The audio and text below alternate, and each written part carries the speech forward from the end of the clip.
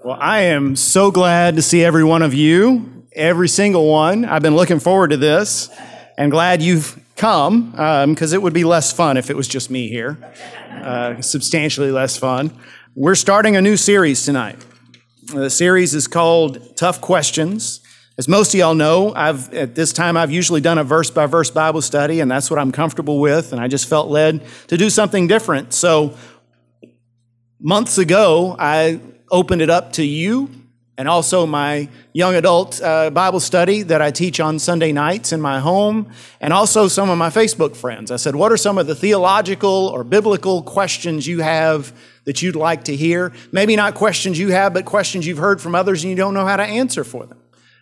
So I waited to see how many I would get. I thought, well, maybe I'll get enough to cover the fall. Actually, I got enough to cover all the way until next May. So I broke them down into three categories. First category were answering objections to the faith. So questions that you probably hear from non-Christians, skeptical people, that friends, family members, and you don't know how to answer them. We're going to try to cover those in the fall. The second category is answering tough questions from Scripture. So this would be a Bible verse or a passage or a story that you read and you go, what on earth is that about? Why is that in the Bible? What does it even mean? And so I have enough of those that we'll cover those through the winter months. And then the third category is applying the Bible to difficult questions in life. These are the kinds of questions that believers have, like, well, what is heaven going to be like? And when will Christ return? And what will be the signs? And what does the Bible say about issues like abortion and like immigration and so forth? And how do we apply the Word of God to things like that? So we'll save those for the spring and hope the Lord comes back first. Well, let me give you my disclaimer. Now, disclaimers, I should say. I am not an expert in science or philosophy. I'm a preacher. I try to be a good one, but there are things that I don't know how to explain. Even if I was either of those things, I wouldn't be able to explain everything because we're all human. Where the Scripture speaks clearly on one of these issues, I will tell you.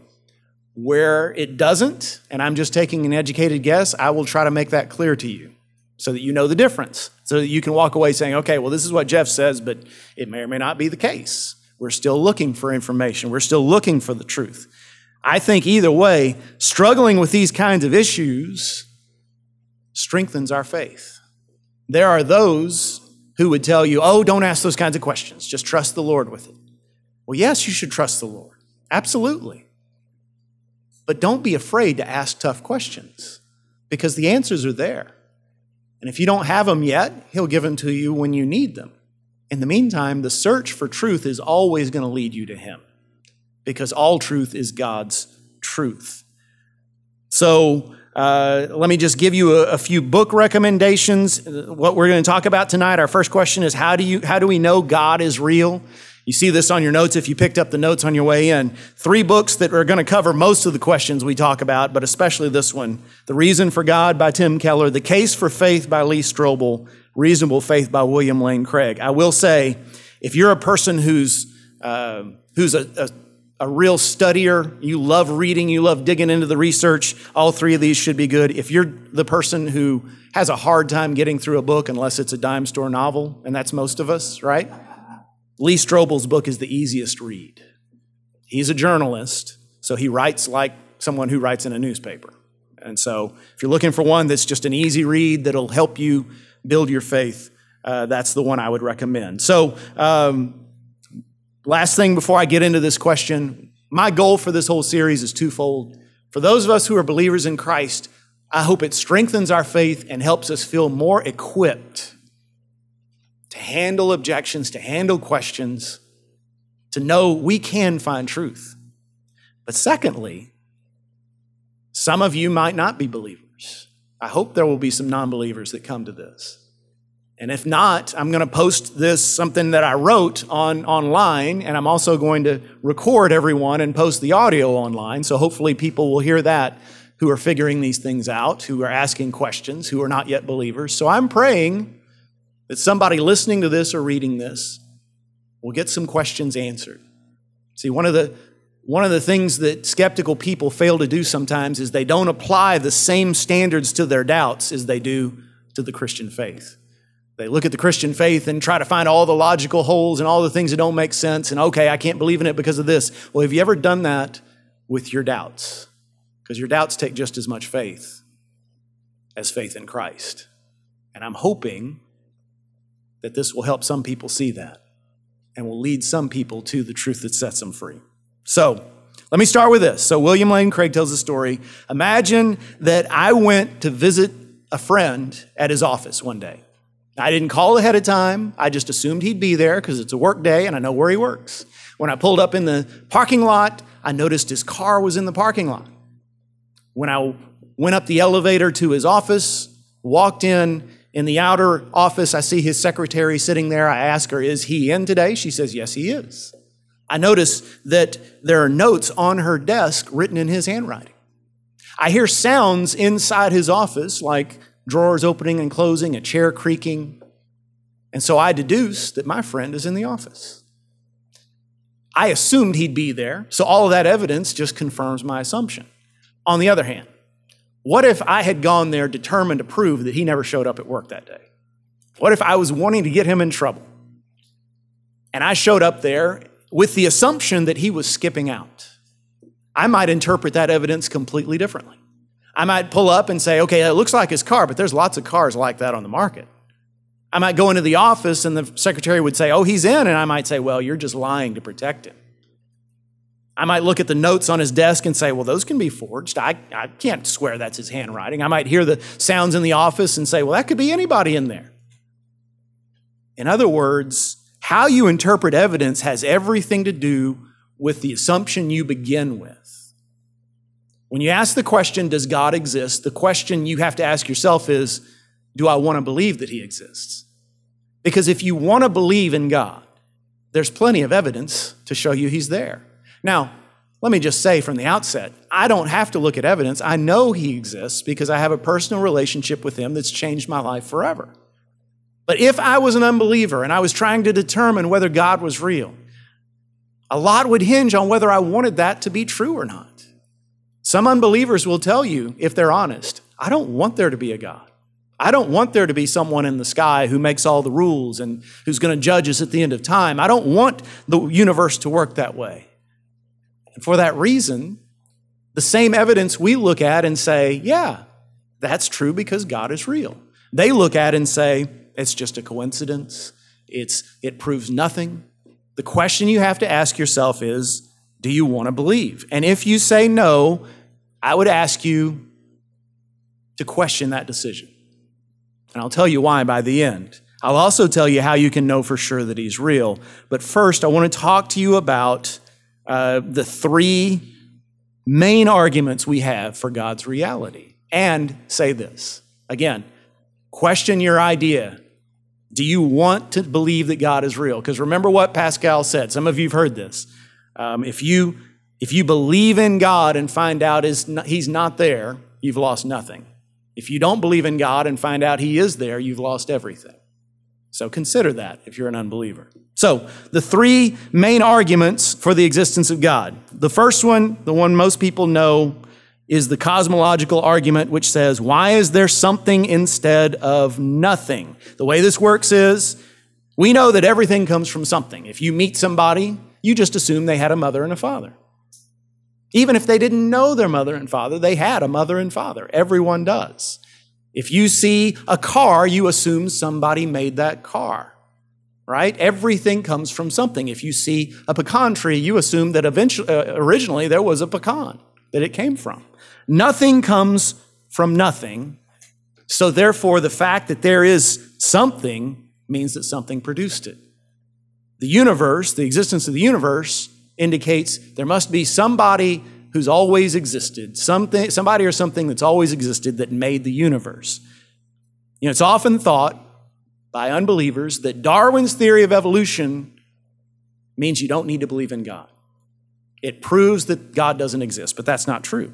Even if you believe that all life on earth came from a single-celled organism, that still doesn't explain where all the stuff came from.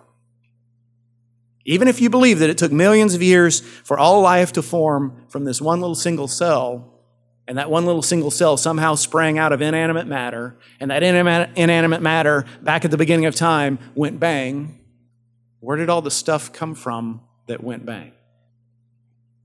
Why is there something instead of nothing? Now, some skeptics say, well, the only thing that's logical is the universe has always existed. It didn't need to be created because it's always been.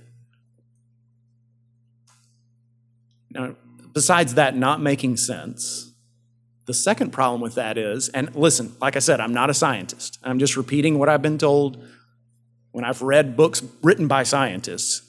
But science says that the universe is, and always has been, expanding. The universe is getting larger. In other words, everything in the universe is spreading outward from the middle. That's why they came up with the idea of the Big Bang. Why is everything racing outward from the middle? Well, originally everything was on one little tightly packed mass, and there was this huge explosion that sent everything out into space in separate directions. Now, why would the universe be expanding if it's always existed?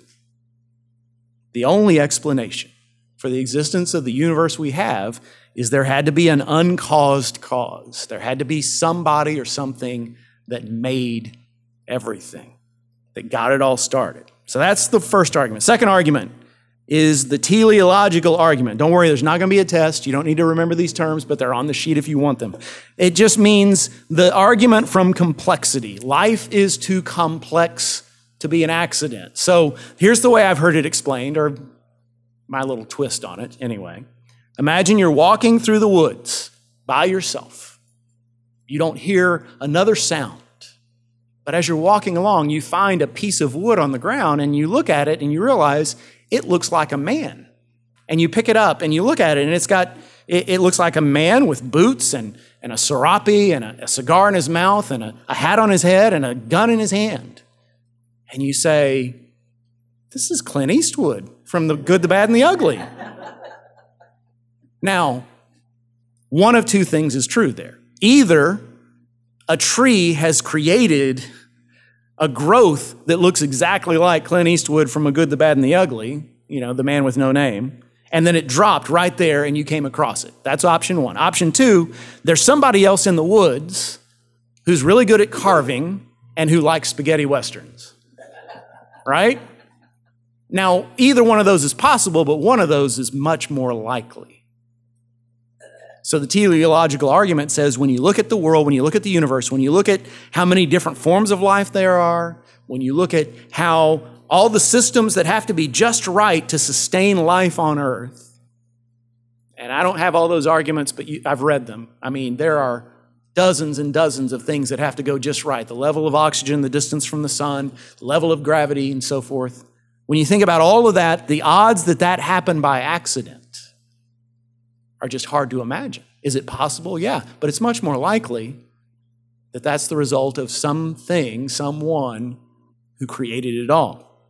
The third argument is the moral argument. In other words, if there's no God, where do we get the idea that some things are right and others are wrong?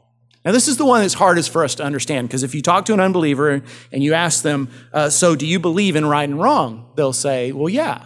I mean, you can't just kill someone. You can't steal their stuff. Well, where did you get that idea? Well, we just came up with it. It just makes sense. But think about it. Think about if there is no God, if we're just a more highly evolved form of animal life. Think about what happens on the African savannah. Think about one day on the African savannah, a lioness attacks a smaller, weaker animal and kills it. Do any other animals jump up and say, wait, you've just done something wrong. You've just abused your privilege. You've harmed this poor, weaker animal's rights. Of course not. Do the animals all band together and attack the lioness to punish her for doing a wrong deed? No, they go about their business or they run away. They don't get involved. Now, what happens if you're in downtown Houston and a man jumps out of a car and attacks a woman and tries to drag her into the car? What happens? People pull out their cell phones. They call 911. Some people scream. Some people may even be brave enough to run over and try to rescue the woman themselves. Why? I mean, if we're just more highly evolved animals, then whoever's stronger should be able to do whatever they want. That's the way it works, right? I mean, the strongest should survive. That's what's best for our species. Why do we believe that there are certain things that are right and certain things that are wrong? Because we were created in the image of a God who is righteous. Why do we believe in courage? Why do we believe it's a good thing for firemen, strong, healthy firemen with families at home, to run into a burning building to rescue people? That's not good for the species, but we think it's admirable. Or for a soldier to throw himself on a grenade to save his buddies. Why do we believe in self-sacrifice? Why do we believe that a mother who stays up all night with her sick children is a beautiful thing? Why do we believe in compassion, that it's good to take care of those who are poor? Why do we believe that we should provide for people who are handicapped, people who are disadvantaged? The law of the jungle says we should let those folks die so they're not a drain on our resources, and yet we all know that's wrong. Why do we believe in love and beauty? Beauty has nothing to do with the survival of our species. It doesn't help us at all that someone creates a work of art or produces a piece of music that inspires us. Where does all this stuff come from? See, you can't figure out a reason for the morals that we all agree on, or the existence of morals at all, unless there's a God who created us with a moral core. So, I've just given you 3 arguments, which when you think about them, it makes it way more likely that there is a God who created the world than that there isn't. Doesn't prove that the God of the Bible is God. We'll get to that on another day. But it proves that it takes a lot more faith to believe there is no God than to believe there is one. But the objection people have, the objection people often bring up, and I've had these conversations with people, and we've gone back and forth, and eventually they bring this out as basically their trump card. They'll say, well, okay, if there's a God, and if he loves us like you say, then why doesn't he just show himself to us? And they'll say something like this, if I were God, and I wanted to convince humanity I was real and have them believe in me, I'd appear in the sky, or I'd go on television, and I'd say, I'm God, and you need to believe in me, and here's why. But instead, he hides from us. So how do we answer that? Well, the short answer, and the probably not helpful answer, but still true, is he's God and we're not.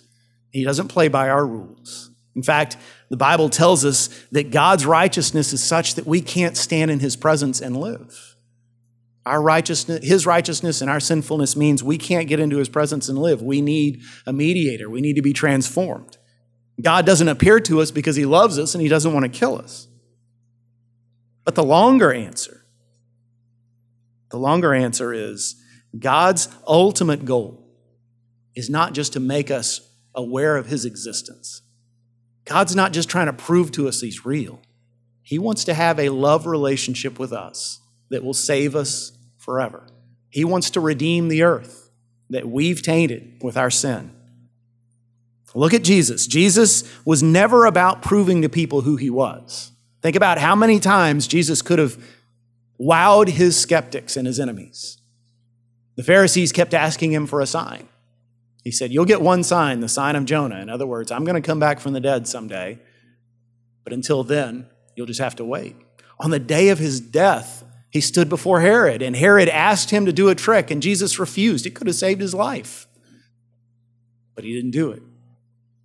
Jesus wasn't out to prove his existence or prove his identity. He was out to save people's souls, to bring them into a relationship with God that would change them forever. And so God has that motive, and he shows us his love. And we'll get to that in a moment. But let me also say this. People get frustrated when we say there's an element of faith in knowing God. And they say, well, that's just wrong. There's an element of faith in all important relationships when you think about it. When you're growing up, you have to have faith that your parents have your best interests in heart. In fact, some of the bad decisions you make growing up are when you decide your parents don't have your best interest in heart. When you decide, well, I'm 15, so obviously I know more than mom. I have faith that my wife loves me. I have faith. I can't prove that to you. There is absolutely no way that I can prove to you that that woman loves me. I can give you all the evidence in the world, but if you don't want to believe that, if you want to believe that she's stringing me along, and meanwhile, behind the scenes interviewing guys who are taller, richer, and better looking, then you can believe that, and I can't disprove you. I have to have faith that she really does love me, that what she says is true. And she has to have faith in the same thing from me. All important relationships, all our most important relationships are based on that kind of faith. So God gives us evidence of his love. He gives us evidence of his reality. He gives us evidence of what he wants to do in our lives in several ways, but let me just cover 4, and then we'll come to the close. We'll come to how we know for sure. So through creation, this is Romans 1, 19 through 20. Some of you know this. This is Paul beginning the book of Romans, talking about unbelievers. He says, "For what can be known about God is plain to them, because God has shown it to them. For his invisible attributes, namely his eternal power and divine nature, have been clearly perceived ever since the creation of the world in the things that have been made, so they are without excuse." We're going to come back to that passage later on in a few weeks when we talk about what about people who never hear the gospel, because that also helps us answer that question. But what it's saying is, if you want to see God, even if no Christian missionary ever comes to you, even if you've never been to church, you've never heard the gospel, if you want to know God, you can see him. You can see his power, you can see his beauty, you can see his righteousness in the things he has made, in the way the creation works. That's one way he reveals himself. But secondly, he reveals himself through his word, the Bible. The Bible is not what we worship by any means, but the Bible tells us about the one we do. It's the only authoritative, infallible source of information about God. Not me, not any other preacher or religious person, but God's word, the Bible. And as hard as it is sometimes to understand, when you invest your time in it, it blesses you. It yields fruit. It draws you to him. It makes you understand who he is and why we are here and what we are meant to do. The third way we know that God is real, the third way he reveals himself to us, is through the life, death, and resurrection of Jesus. When you read the story of Jesus, and there's 4 different iterations of it in the Bible, when you read about Jesus and about the movement he began through the letters of the New Testament, you can't help realizing this was no ordinary human. This was people who think that the disciples made him up or embellished him, they must have been the most amazing writers of fiction who ever existed, because we can't invent someone like Jesus. The things he taught, the way he lived, the way he defied all our expectations, the way he fulfilled Scripture, prophecy in Scripture, and most of all, the path he showed us on how to come to God through him, the act he did at the cross, his rising from the grave. When you read that, you realize who God is. Jesus is the perfect revelation of God to us. And then finally, God shows us his love and his power by the transforming power of faith in him. Spend time around people who've experienced the saving power of Christ. Listen to their testimonies. Watch what God has done in their lives. Now, I will undeniably say there are plenty of people who call themselves Christians who are a perfect argument against the existence of God. Can we agree in that? Yes, sadly. I'm not saying that every Christian proves that God is real by their lifestyle. I wish that were the case. When that becomes the case, we'll know revival has happened. But until then, you and I can all think of cases.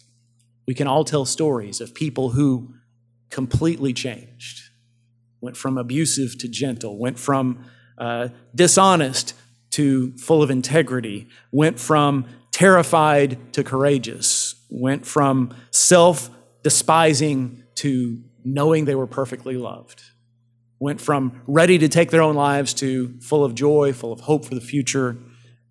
And some of us could tell stories that are that dramatic. And even those of us who can't, like me, raised in church, raised in a good home, it's not like I was ever in a gang or doing drugs or, doing all these so-called scandalous sins. My sins were just as bad as any others, but they didn't make headlines. And yet, I can tell you stories of ways Christ has transformed me. His transforming power is a constant proof that he's real, that he loves, that he has nothing but my best at heart. But if you really want to be sure, and here's where we'll end. If you really want to be sure, I got 2 words for you. Seek him. Seek him. I don't know, at the beginning of my talk, when I told the story of going to visit a guy in his office, you may have been thinking to yourself, if you want to know if he's there, just go into the office, right? I mean, that's how you prove it. The Bible says, Jeremiah 29:13, you will seek me and find me when you seek me with all your heart. That's a great promise. The context there is he's writing to people of God who have been carried into exile because they walked away from God. And instead of turning his back on them, instead of saying, well, you had your chance and you blew it, he says, listen, you may be thousands of miles away from me now, but all you have to do is seek me and you'll find me. Proverbs says the same thing. Proverbs 8:17, those who seek me find me. And no, it's not as simple as opening a door, a physical door, because he's God.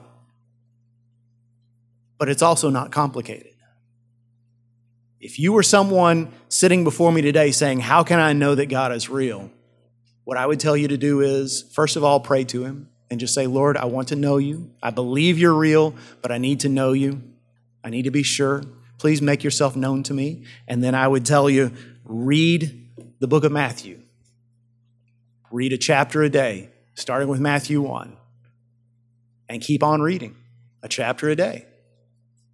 And just see who Jesus is. And ask yourself, who was this man? Meanwhile, get to know some people who follow him. Get involved in a church. Find some people there who really seem to know who Jesus was. And spend time around them and see the difference he's made in their lives. And at the end of that time, at the end of however long you want to give it, I believe you'll find him. If your desire is to see him, he will make himself known to you. God does not hide. He wants you to find him.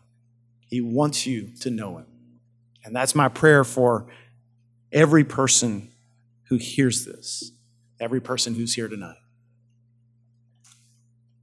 I hate to ask this question because I don't know that I've got any more than I just gave you, but does anybody have any questions? Or comments? Okay.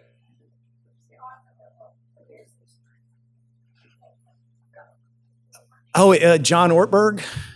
Yeah, that's an excellent book. Yes. John Ortberg, Who is This Man that Dorothy's talking about, is a book that talks about how even if you don't believe Jesus was the Son of God, you can't deny that he's the most influential person who's ever lived. And it shows all the ways he changed humanity. So I recommend it. Like the Strobel book, it's written on an easy to read level. So, all right, let me pray for us. Heavenly Father, I'm so grateful for who you are, and I'm grateful for this chance to talk about you. And I hope that all of this, tonight's talk and this whole series, would be fruitful.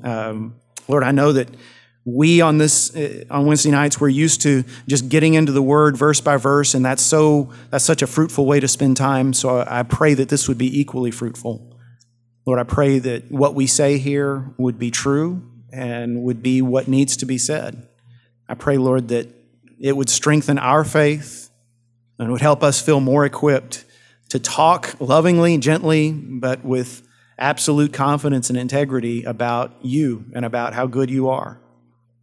Lord, I pray for anyone who hears this, who's still struggling, who doesn't know the truth, that they would begin to seek after you and seek after you with a heart that is truly open, and that they would find you. Lord, help us to see the people around us who are in that position, and instead of considering them our rivals in some way, help us to see them as lost children who need to come home to you, and show us how to reach them in your name. For it is in the name of Jesus, our Savior, we pray. Amen.